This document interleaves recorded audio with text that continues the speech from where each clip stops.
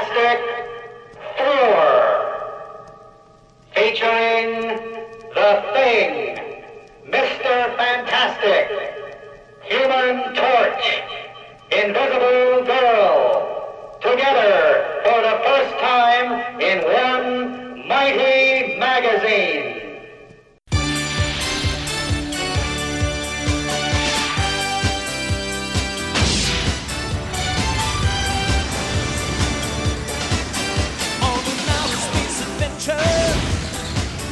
They got hit by cosmic rays, and the forward change forever.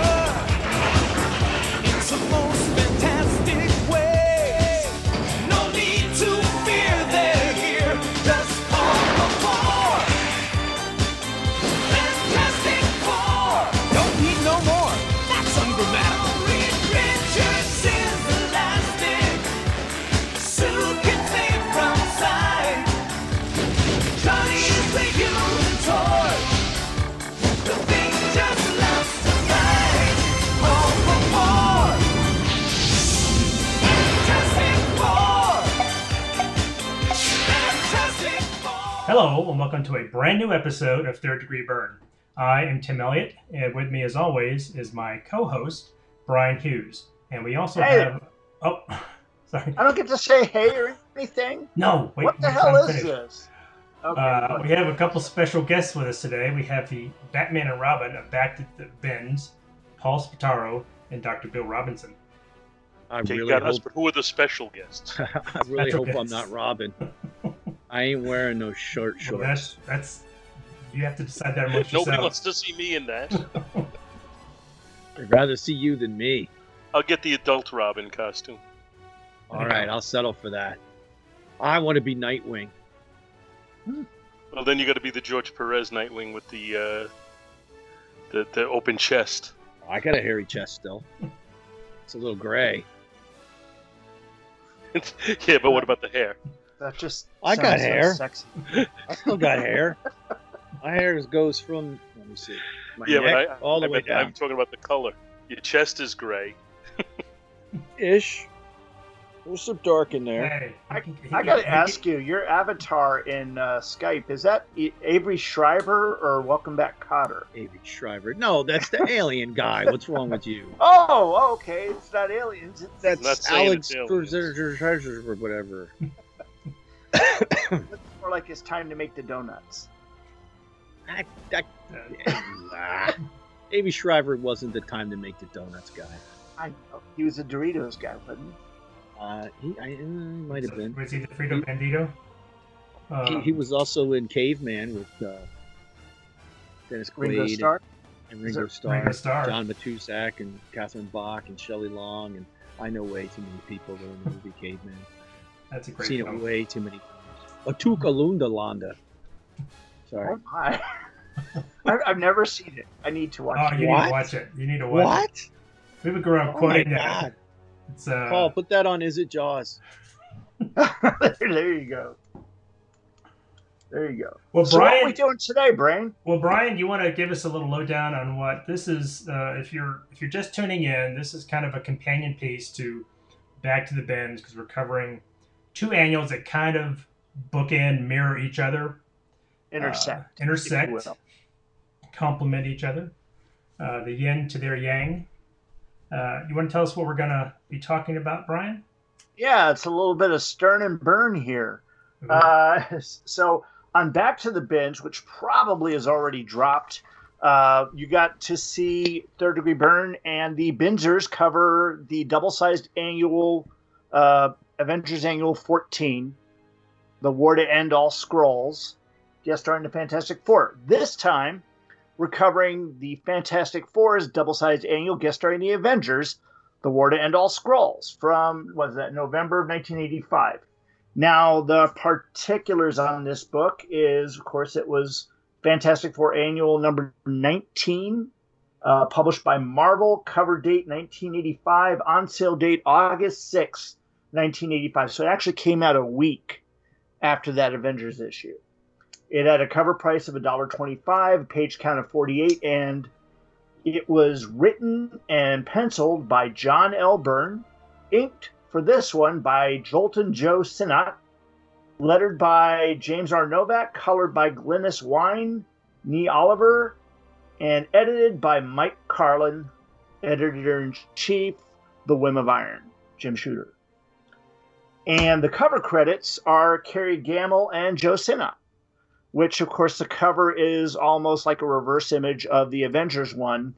This time you see the She-Hulk bursting in with the Fantastic Four in tow, and the Avengers facing them as they're battling the Skrulls.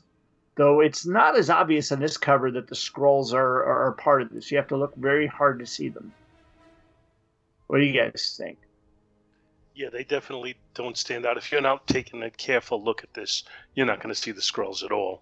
Yeah, but the Avengers are much more prominent in this than the Fantastic Four was in their cover. Yeah, this is true. This is true.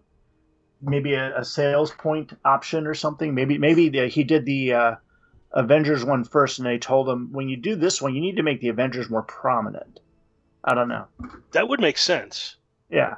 If you know that, all right, we're gonna use the first one you did. We're not rejecting it, but on the second one, make it a little bit more, show the crossover a little bit more clearly. Mm-hmm. Now, looking at this one, of course, is dated or came out August of '85. For that month, he was actually pretty busy. Of course, he had Alpha Flight number 25, and The Graves Give Up Their Dead, where he wrote and did the art on that one. And inking. I believe he did the inking. Maybe Bob Wyachek was doing the inking there. Amazing Heroes, number 76, he did some cover inks over Mike Mignola's art. And then in Captain America, number 308, the body in question, it was a cover with the armadillo on there. And I believe it was a Secret Wars 2 crossover. But he just did the cover art. Was it the Christmas armadillo?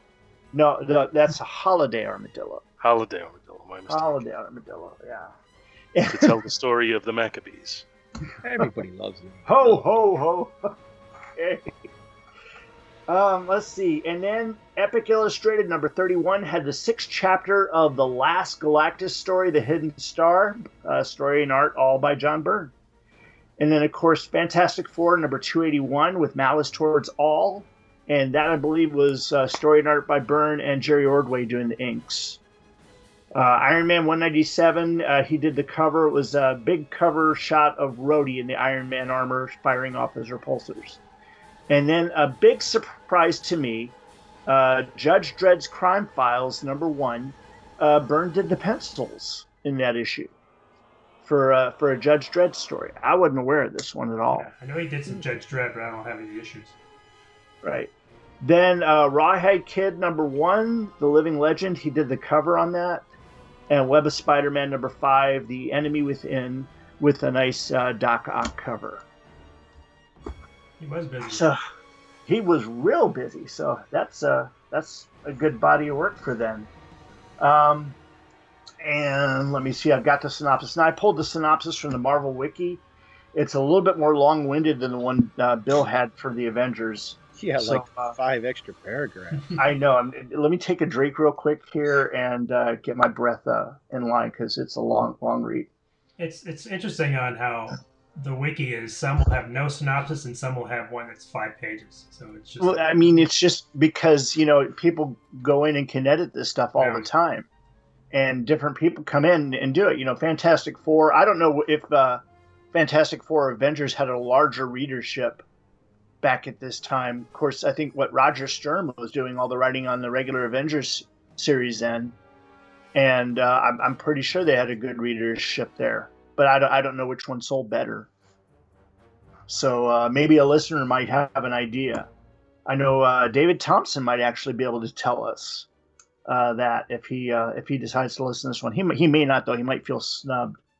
But let's go ahead and move on to the synopsis for Summon from the Stars.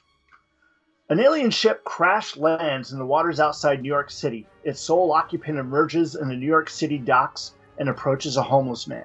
The man is frightened by the alien spacesuit and flees.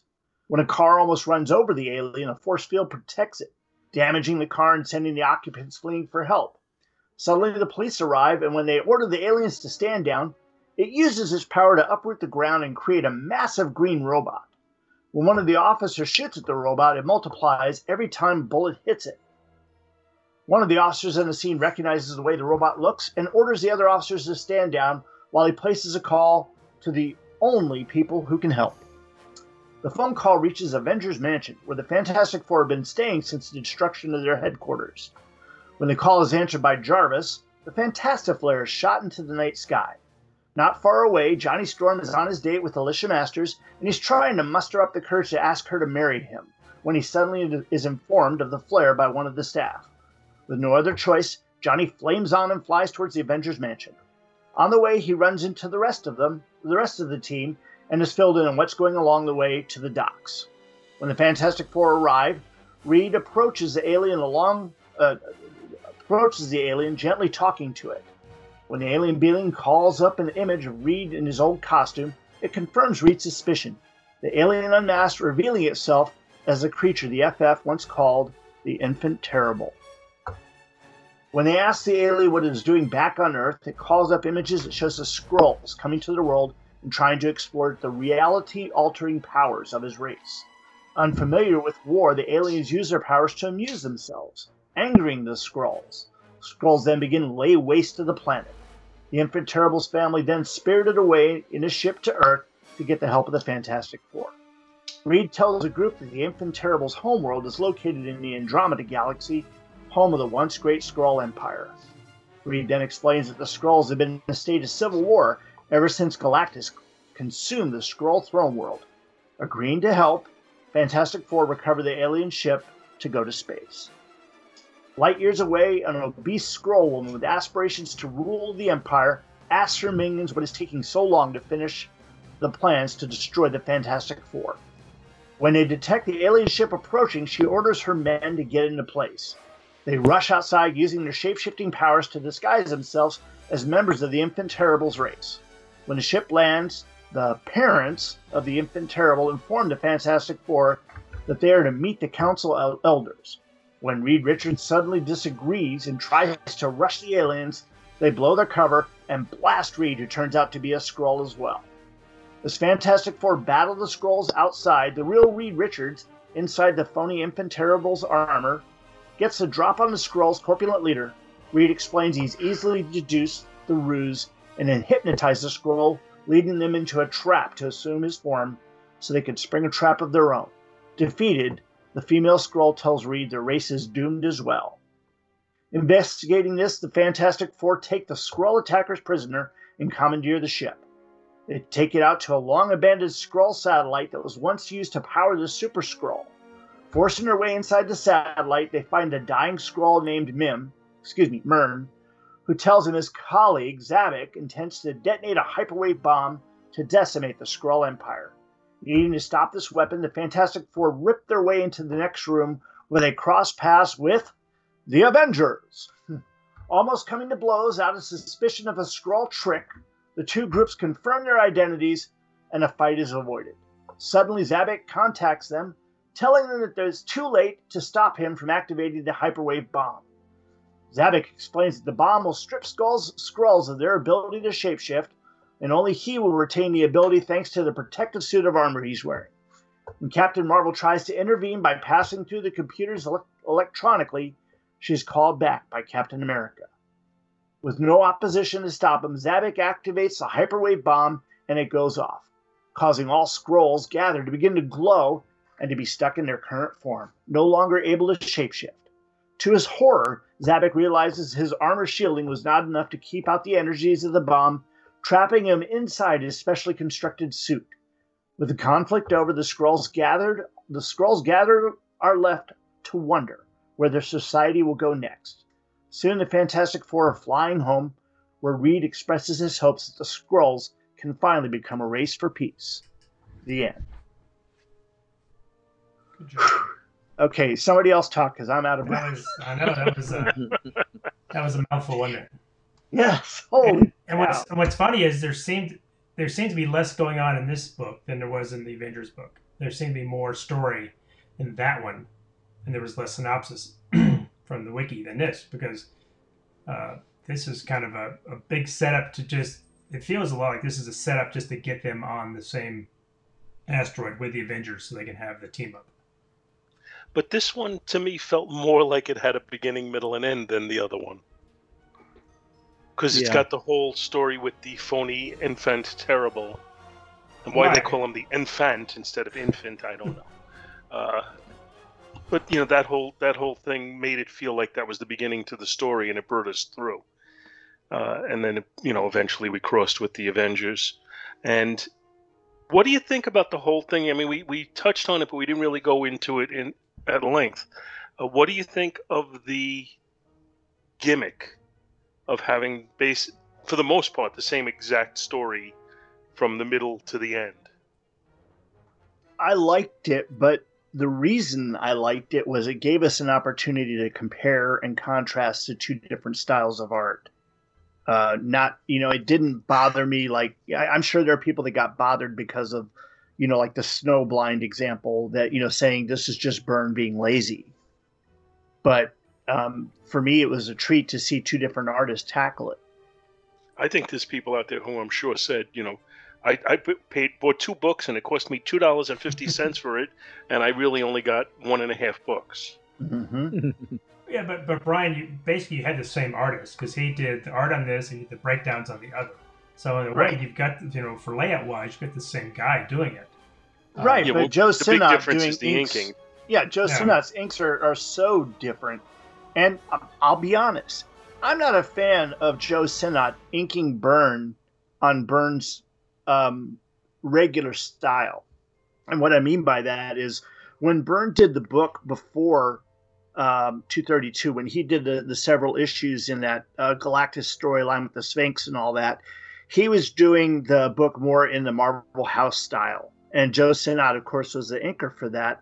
And it had, the various things that you see about it. Like Reed Richards was more of a muscular, very large fellow. Johnny was also very muscular in those days. And the thing had a very standardized look. When Byrne took over in 232, he changed the Fantastic Four to make him more, his style, where Reed was, more of a thin, absent-minded professor, and Johnny was not your muscle-bound hero. He was just, somebody that was in decent shape. I think Joe Sinnott's role from when Kirby left until for the rest of his career was to continue the same style, to maintain that style throughout.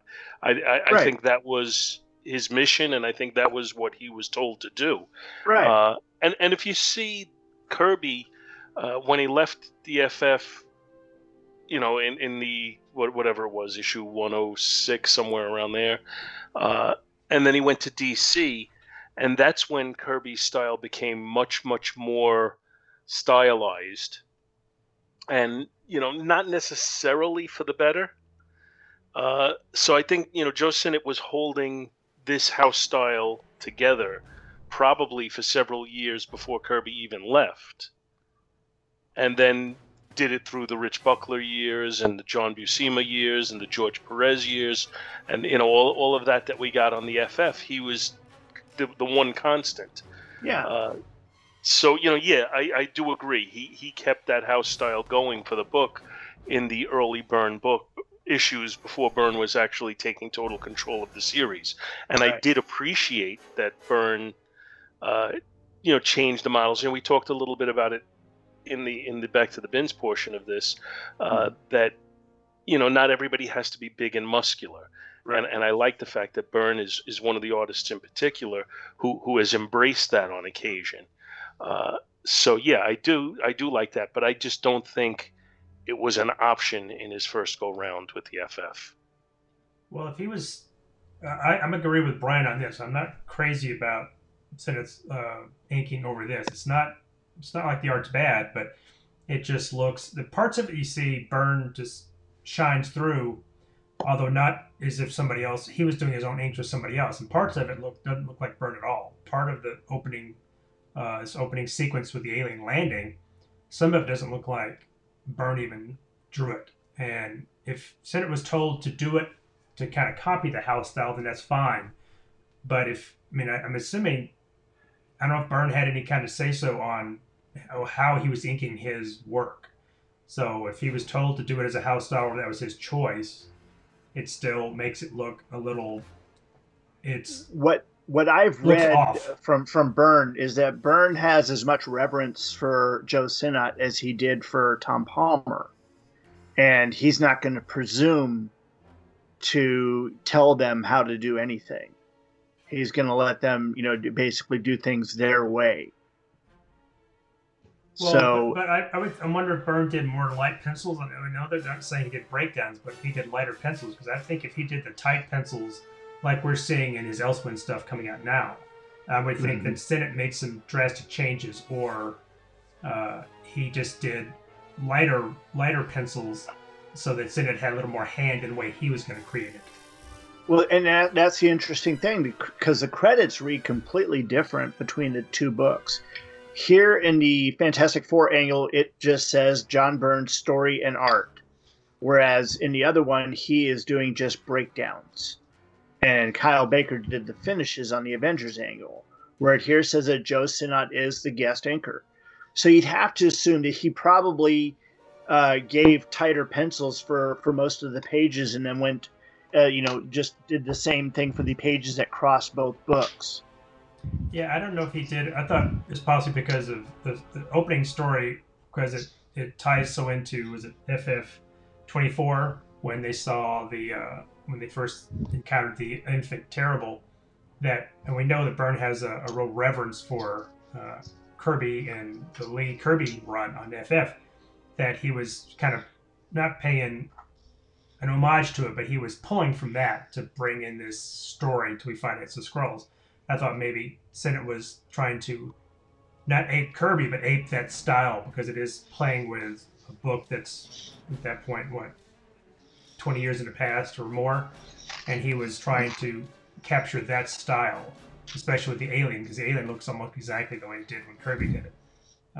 I think the homage was more just in the fact that he used that character. That He brought it out of mothballs.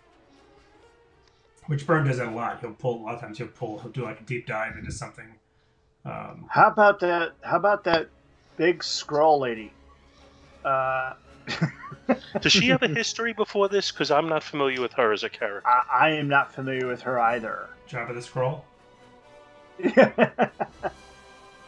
But I did. It was funny because on the pages where she was on there was some times where it did look like Byrne, but other times it looked more like Sal Buscema. And there's some pages in the early ones that Tim was mentioning, in the initial introduction with the infant Terrible and all of that, where it almost looks to me a little bit like John Buscema. Yeah. And I can see that, and I got to say, above and beyond everything else, the one thing I hate more than, or I should say, two things I hate more than anything in this story is the hair on Johnny and Sue. Johnny with that stupid bowl cut, and Sue with the mullet. But that bowl cut on Johnny is a Byrne thing. He came up with both those. I agree. I don't like that. My nephew Raleigh wore that haircut for 2 years. Oh my God! It's something that I've always kind of hit on in life.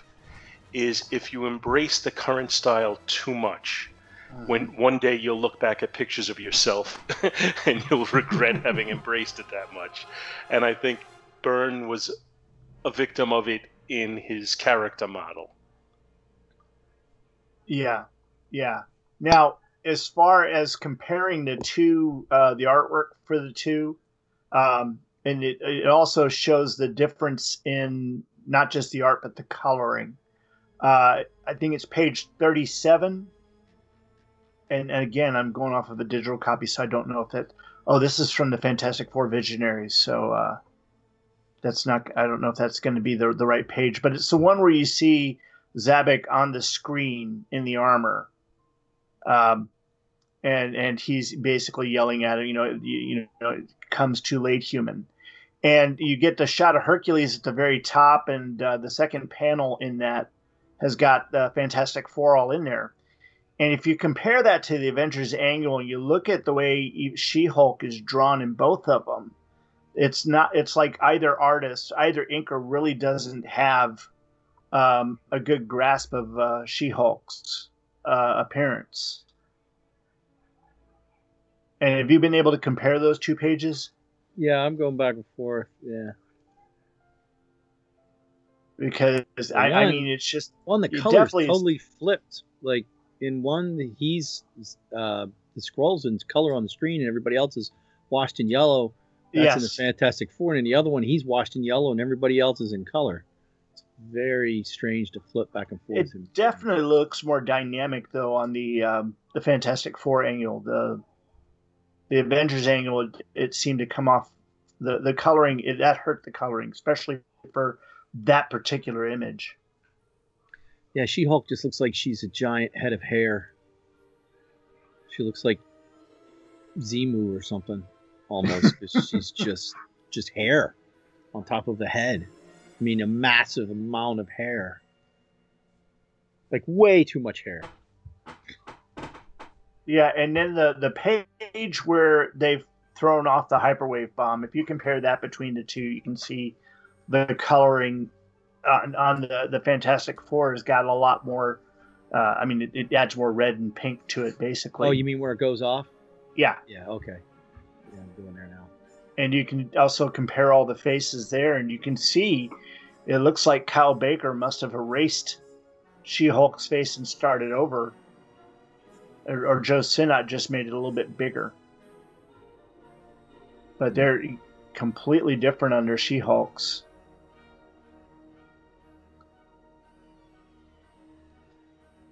But,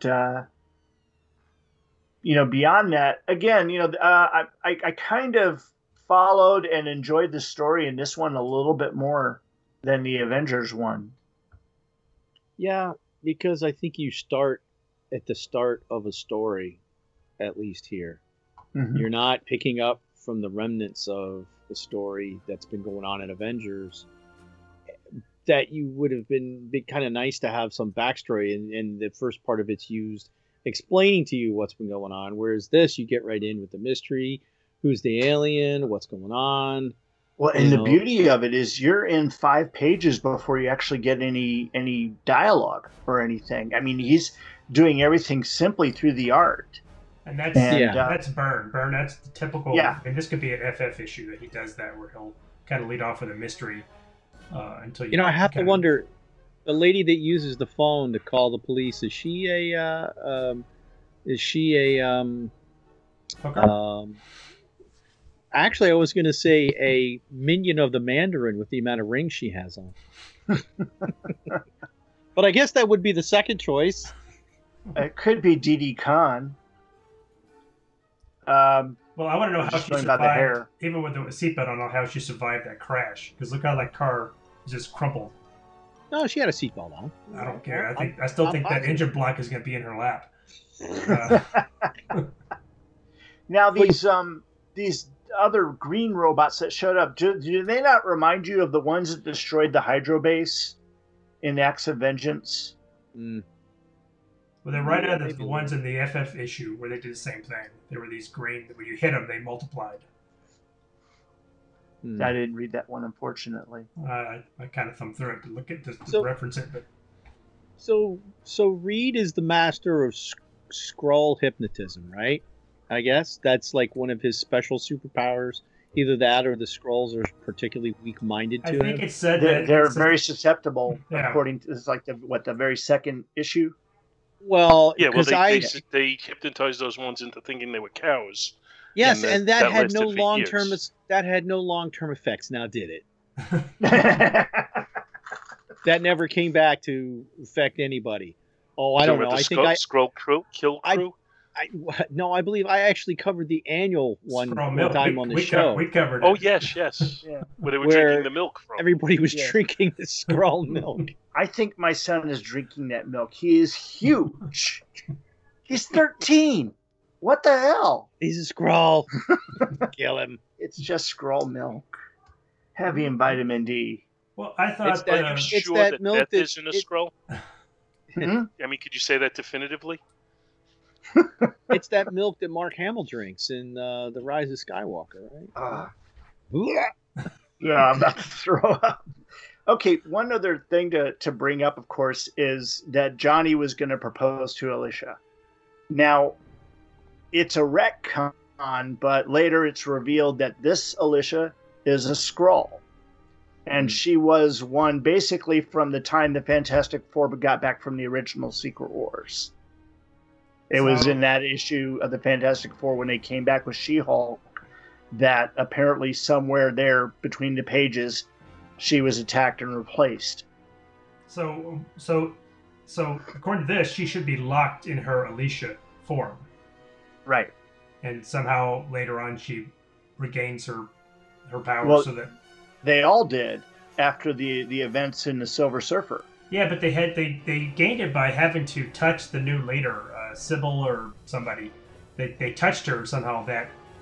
So how did Alicia in her Alicia disguise somehow leave Earth? And that's a good question. I do not know. I didn't. The fact of the matter is I didn't read the Fantastic Four at that point. I mean, I've read the cliff notes here and there about what happened, and I was just like, they just stole this storyline from Legion of Superheroes, because they did the same thing with Colossal Boy, and Shrinking Violet had been replaced with a Durlin, and that was about 5 years before this. I just hope somebody took that poor lamp scroll and got him fixed, so he didn't have to spend the rest of his life as a lamp. Now, the other thing I noticed is that when they call the Avengers Mansion and they show Jarvis, his head is slanted. Is that just me? That's on the same page where Johnny is going to try and propose to Alicia. And it looks like he's kind of looking off in the distance, like he's thinking while he's talking to him. But it's just his head looks funny to me. Maybe it's just my printing. Well, I want to ask why. Yeah, no, it is a little off. I'm looking at it now, and he looks a little weird in that shot, actually, just on a whole. And if you go to the next page, I swear that waiter with the ridiculously large bow tie is Roger Stern. That could be. And that is a silly, silly, silly bow tie. Well, that makes up for Johnny's stupid hair. And purple outfit with the shoulder pads. $300, though. Okay. Now, yeah, why is that not unstable molecules? When did they decide to change that Alicia was a Skrull? That was The 100 Englehart issues run? later. That the Englehart run after Byrne, was he the one that did that in the 300s? Because 358, I think, is when they could have really planted it here when the hyperwave bomb goes off. They could have just shown like somebody obviously on Earth, and just from the back, you can't tell really who it is in that negative, like somebody walking down the street on the Earth, that people like turn and look and see this person going in this black and white negative for a second, but you don't really see who it is, and that could have been a hint that was her. Yeah, except they didn't know they were never. do it. Yeah, Byrne was never a part of that storyline. What it said here in the notes when I pulled this up is it said that this is not really Alicia Masters, but a Skrull spy named Elijah, as revealed in Fantastic Four 358. She secretly replaced Alicia during the events of Fantastic Four 265. Yeah, that's a long run. Yeah. Anyway, that being said, I like I said earlier, I enjoyed the Fantastic Four issue a bit more than I did the Avengers one, but I like the art in the Avengers one more than I did the Fantastic Four. I liked Kyle Baker's inks on it. I think I'm kind of the same. Well, opposite. I enjoyed reading the Avengers more because this, to Paul's point, it does seem like it's got a beginning. This starts off, it's got a beginning, and it's got to kind of go middle, then it kind of lead on to the rest of it. But it feels like it's a long way to get to just them to get on the first Skrull ship, where the Queen Skrull, whoever she is, just launches her convoluted plan to destroy him. I thought that was awfully. Are you saying it's a long road getting from there to here? It's exactly what I'm saying. To where you get to part 2, which is where it starts. Where part 2, Heart of Darkness, are actually going to the satellite. So it felt like that was almost an issue, and then when they're going to the satellite, it's another issue. So even though it feels like it does have a beginning, I felt like, well, that's a long preface to get them to just where we get them into action and into play, so they get to their meetup with the Avengers. So as much as it feels like a complete story, I think I enjoyed reading more on the Avengers side. Interesting. I enjoyed this one more. I felt like this one had a better hook to pull me in, so that I was comfortable reading it by the time they got to the crossover. Whereas the Avengers one just kind of felt, I don't know, I'm trying to think of the right word to describe it, but it was almost more of an uncomfortable read. It never seemed to flow right to me. So I actually like this one better. Yeah. Well, I know we don't normally do that, but do you guys want to go ahead and grade it? Sure. Sure. Your show. You guys go first. Tim? I'll go first. I'm gonna give the cover a B+ because I think it's more dynamic than the Avengers cover. You get to see the Fantastic Four more in the forefront, and you get to look clearer image of the Avengers. It just seems this would make me more likely to pick it up than the Avengers book. Give my inside art a B, because even though it's not, as I was reading it, I kind of wanted more classic Byrne to kind of come through, and it felt like Senate Inks were kind of preventing that. So I kept just being not pulled out, but it was like, I just kept thinking, I wish this was being inked by either Byrne or somebody that was, more holding closer to his style at the time. And I'm going to give the story a C, because I wasn't, even though it flows a little better, like you said, Paul, it felt like just a long way to get to where we needed to be to get them where the Avengers were. And I wish it kind of, maybe that had been its own FF story instead of putting this annual. So I guess I'm overall, I don't know, that's a B, B-, B. But same as the Avengers, maybe a little higher. Yeah, I was a little different. On the cover, I gave it a C. I definitely like the Avengers one a bit more. This one just it obviously I couldn't, you couldn't tell by first glance those are the scrolls. You really had to look hard to see that. And beyond that, I had a hard time telling what was going on, other than a She-Hulk breaking through the wall to a fight.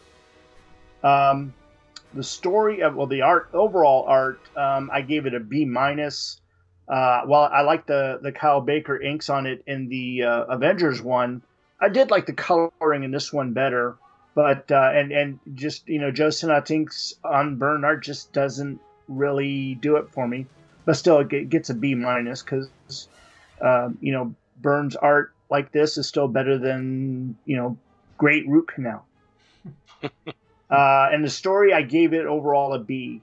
The story was a little bit more engaging than the Avengers annual one. So overall, again, it gives it a B-. Both books I wound up with a B- on. So, all right, you want to go with me, Bill? I'll go. So the cover, I will give the cover. I like this cover a little bit more than the other one. I think I gave that other one a B. I'll give this one a B+. It's maybe I got a thing for Joe Sinnott, and I really like the interior art on this. I don't really have any major qualms with it. And again, maybe I'm more of a Joe Sinnott mark than I realized. I mean, I still see a lot of Byrne in here, and it's enough to wet my Byrne whistle, if that's not creepy. So I'm going to give the art a B+, and the story, and after I give the grade for the book and the story, I want to make one quick note. So I enjoyed the story because I felt, like we said earlier, that it had a beginning, a middle, and an end, even though the ending is the same as the other book. I am going to give the story. I think I give the other one a B. I'll give this one a B plus. So I think overall I'm B plus, edging into possibly an A minus book.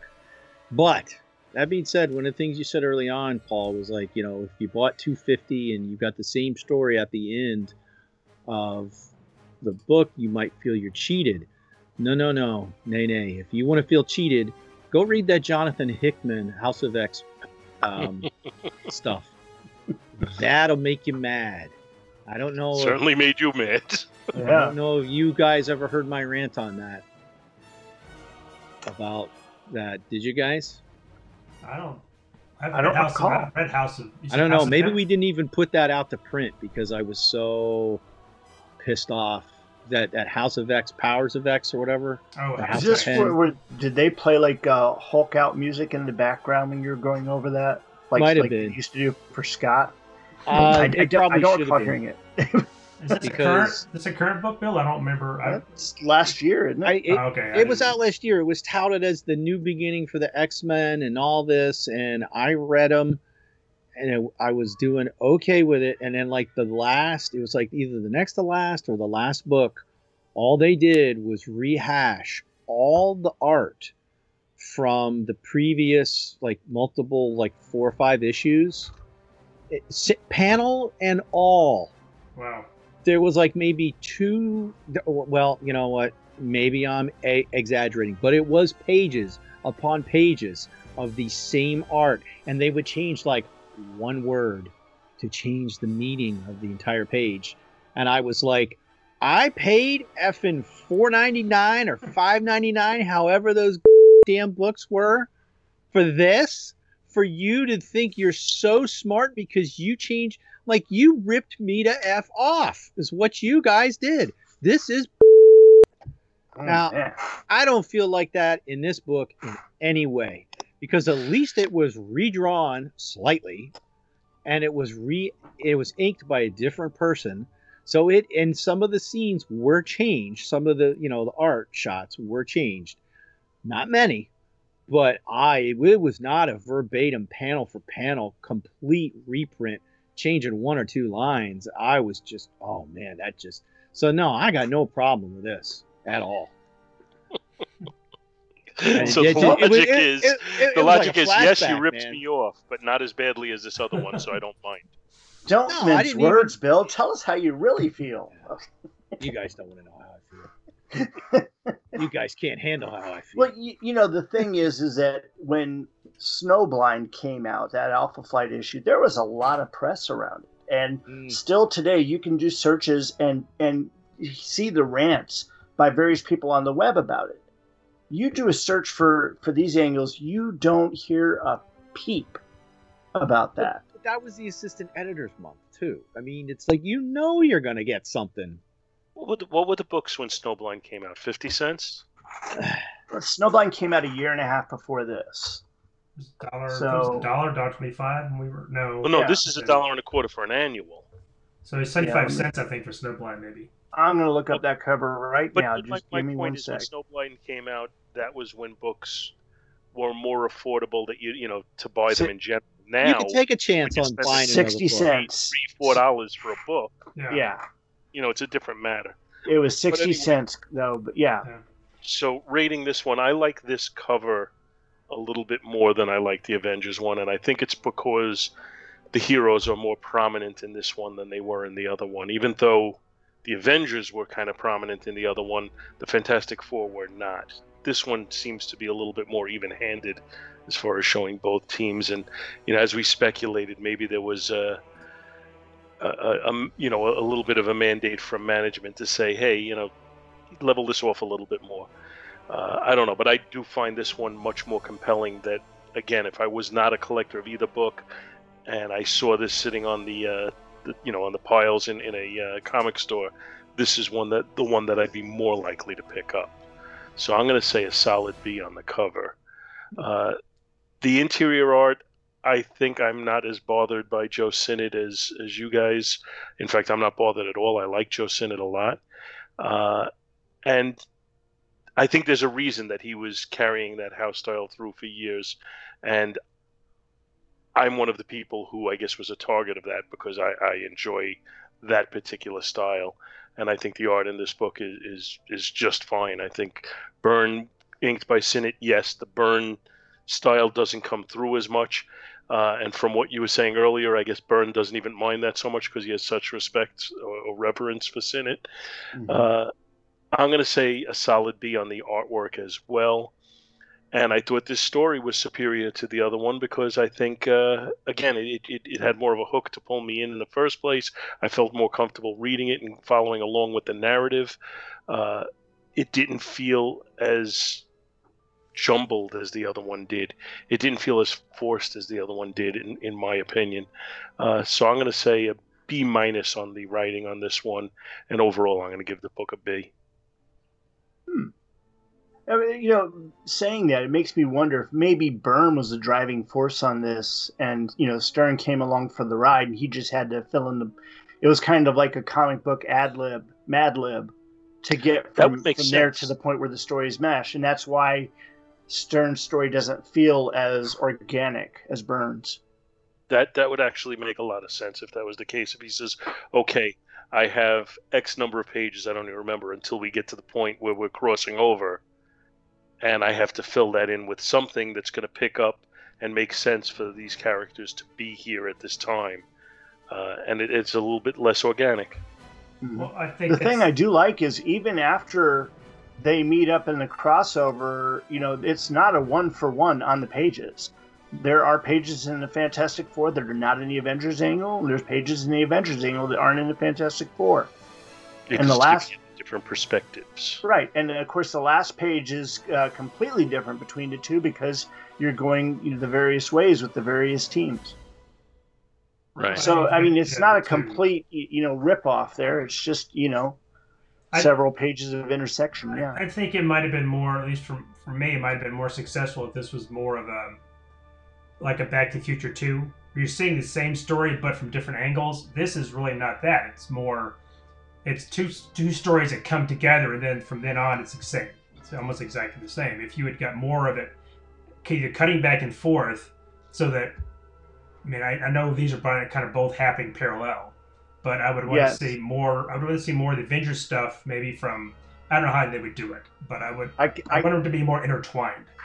I could see it now in the Marvel offices. John Byrne walking by Roger Stern's office, going, "Hey, you got your Avengers in my Fantastic Four." And Roger Stern, "You got your Fantastic Four in my Avengers." Well, Byrne does, and I think this goes to Paul's point, that Byrne does treat this more like an annual, that it's a standalone. And right. Stern seems to be picking up from his Avengers run and just carrying it into his annual instead of just, this is a standalone story. That you could read this and it wouldn't interrupt anything. If you're reading the FF, you didn't read this, you wouldn't miss anything. Just working off of your Back to the Future 2 analogy, there was an issue of Deadpool, and I think we covered it on our Back to the Bins Deadpool score episode, where Deadpool has to actually go back in time, and it mirrors the events from Spider-Man 46, and it actually has him almost like Marty McFly going back and trying to be in the background, and it recreates the story from that Spider-Man issue, but now you've added Deadpool into it. Right. And it's kind of amusing from that perspective if you're looking for a book along those lines. Check that out. Yeah, and I did find one other note here in the Marvel Wiki in regards to the whole Elijah thing. It says the hyperwave bomb explosion affected all Skrulls by trapping them in whatever form they were when the bomb went off, as seen in Silver Surfer Volume 3, Number 6. Prince Dazan only returned to his true form because he willed himself to do so just as the bombardment began. The Skrulls began slowly restoring their shape-shifting abilities following the events of Silver Surfer Volume 3, Number 27. This also goes to explain how Elijah wasn't exposed as a Skrull either. It's interesting to note that the Skrulls regained their shape-shifting powers in that Silver Surfer Volume 3, Number 27 by being physically touched by their then Empress Sybil. How other Skrulls managed to regain these abilities outside of this physical contact is never really explained. So, I mean, again, you raised the question. They didn't answer it. Well, I guess she had to make the rounds and go visit every Skrull and touch them. It's Skrull magic. Well, maybe it was more like because she touched that Skrull, and then that Skrull could touch 2 more Skrulls, and it spread like that. Oh. And Like you tell so 2 on, friends, so on. and you tell 2 friends. Exactly. And so on and so on and so on. Thank All goodness right. easily read it as wearing off. You know, that's how they normally retcon it. It's just wore off. You know. We have any final thoughts or feelings or rants on this annual? Mm-hmm. My final thought is, Tim, you picked this 2 episodes, and or these 2 issues to cover, and I think it was a pretty good choice. Oh, So I'll thank throw you. that out. Thank you. There was one little note that was kind of funny. What was it? They were talking about the Fantastic Four. It was like, we've been staying in the Avengers Mansion and we never run into them, and now we're halfway across the galaxy and we run into them. Well, it's like in Deadpool where he keeps going to the X Mansion. He goes, "How come I never see any other X-Men except you, Colossus?" That's right. Yeah. And they're hiding in the other room. Yeah. Yeah, it's in the blah, blah. Yeah, that thing at the end, the epilogue. This is amazing, isn't it, Reed? We've been living in the mansion, Avengers Mansion, and haven't really seen more than glimpses of. Now we travel halfway across the galaxy, and there they are. Yeah, It happens. What does that say about the FF? They get around. So let And- me ask you guys, have you been looking at John Byrne's X-Men elsewhere? No, I haven't. It's not on my radar. Is that just something he's putting out, or is that something that Marvel's putting out? No, he's putting it out himself on his website. It's fan fiction. And he's right now got issue 17 going out. What he basically did was he picked up at the end of the Dark Phoenix saga, but he played it from the Phoenix the Untold storybook. I don't know if you ever saw that, but that was basically what they Read that. originally intended to do. And so he's picked the story up from there, and he's already done a whole Phoenix storyline, and he's done a Sentinel storyline, and just interesting things are going on, and he's doing it much in the style that he did back then. So, and as he's been doing it, his pencils have been getting tighter and tighter. It's not inked; he's just doing pencils. But it's nice pencils. I mean, they're really tight. Yes, and it's free to everybody. You just go out to his website, byrnerobotics.com, and it's in the form under fan fiction. But a lot of people have collected all of them into PDFs, and they saved them locally like that so they can read them at their leisure or put them on their tablets. And if you ask real nicely, I'll make it available to you. Yeah, I think we've got them up to 16. We've covered up through 16, haven't we, Brian? Or up to 15? 15. I have them on my tablet. Thank you, Brian. And I've read some of it, and I find it to be just a fun read so far. Mm-hmm. It's like being a kid again, almost, for me. I mean, because I started reading them when I was in my teens. And he's captured something really cool. I really like him, how he's portraying Kitty Pryde. Because in the Claremont books, they made her out to be a genius on the level of Reed Richards. And Byrne's writing her like a teenager. Just, nothing special. Just a teenager that's a little smart, but not, Tony Stark or Reed Richards smart. So a lot of fun. And again, he's going to be putting this out for a little while, as long as it gets his attention. As long as it keeps his attention, he's going to stay with it. He's talked about if he ever ran out of things to say with the X-Men, that he would like to go back to his commissions that he's done over the years and maybe create the stories that go around those. So that would be like the cover to the issue, and then you'd read the issue and to see how that happened. Yeah. But we've covered all of them up, I think, up to 15. So if you don't want to read them, you can listen to us talking about them. 4 or 5 episodes, I think, covering all of them, and we'll continue as he puts them out. We can kind of do 2 at a time. So yeah, I know he's been on hiatus because he's had some heart problems. Nothing serious, but Yeah, well, yesterday was scary because he said he was going to the doctor, or a day before yesterday, he was going to the doctor and all this, and then we didn't hear anything for the rest of the day. And he usually posts the new page by about 11 a.m. and nothing.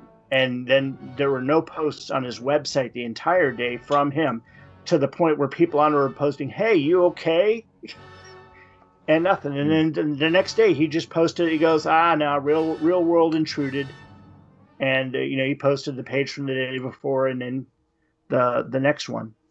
But the John Byrne forums that there are, and there's like 4 or 5 of them on Facebook, the various Facebook groups in his name. All of them was like, what's happened? Where's he going? Where's the new page? What's wrong? Is he okay? His heart stopped? Did he die? So, well, nowadays, who knows? Everybody's getting older. Yep. Well, he's 70. But wow, I didn't realize he's that old. Yeah. Well, that was interesting that since we talked about Senate here, that he died this year, didn't he? He died in July. Yeah. He passed, and I think he was working up until almost the year before he passed. He was, he was what, 93, wasn't he? Yeah, I think he was inking stuff in 2019. So he was. They said it. His family said he was always penciling, so he was working up until the end. So that was great. I don't know if you guys saw it, but Jeremy Bullock passed away. No, I didn't know that. Yeah, I did. Yep. Man, that's got to be a bummer for him, because I wonder if he got to see what they've been doing with Fett on Mandalorian. I wonder if he would be disappointed, saying, "Why didn't they give me a chance to portray the character like that?" Well, that was all up to George. He never understood the love for Boba Fett. I'll be honest, I never understood it because he was in the movie he has such small screen presence and he doesn't really do anything other than. I think it was more anticipation because they kind of teased the character first and made everybody think he was going to be a badass, and then everybody wanted him to be a badass, so he became very much in the public consciousness, and the fact that he was portrayed in a disappointing manner didn't eliminate that fantasy that people had of him being so much cooler than he was. Because he was made out to be a chump. Certainly in Return of the Jedi he was. Yeah. Yeah. Boba Fett, where? What?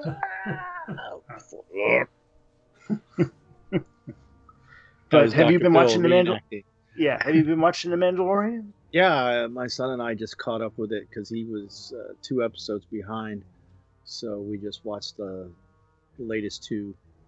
I got to see a certain little person throwing stormtroopers around. Well, he got sleepy. He's got a name now, right? Then they finally Yeah. named him? Yeah. The kid, the child. Yeah. Grogu. Yeah. Not sure about that name.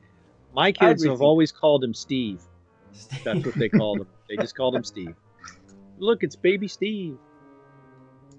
Yeah. Just don't call him Baby Yoda, because apparently Favreau will just go off on you if you call him Baby Yoda. Well, their name for him, it was always the child. Yeah. Yeah.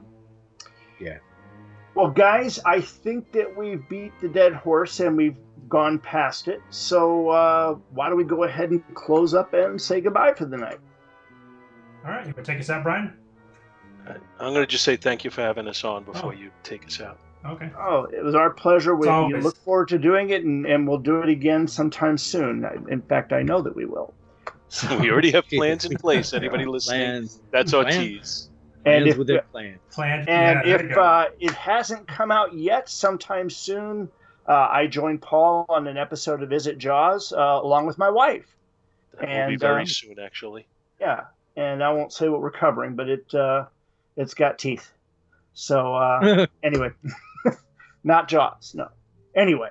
Jaws. Not that vagina movie, is it? Oh, sorry. No.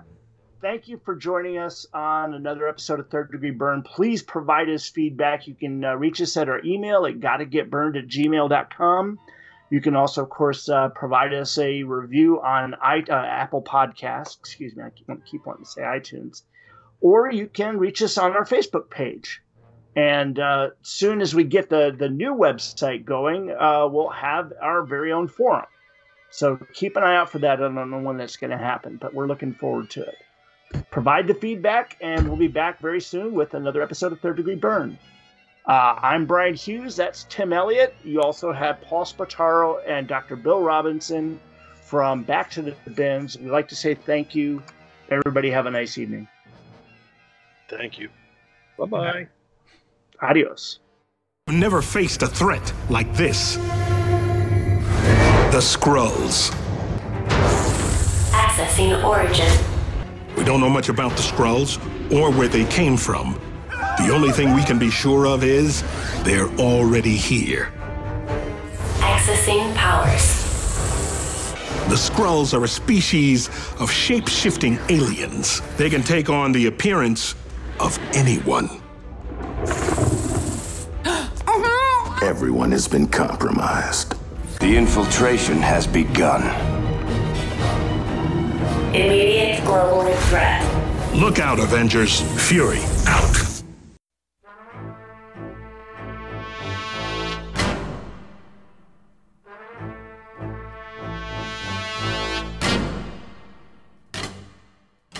Thanks for listening.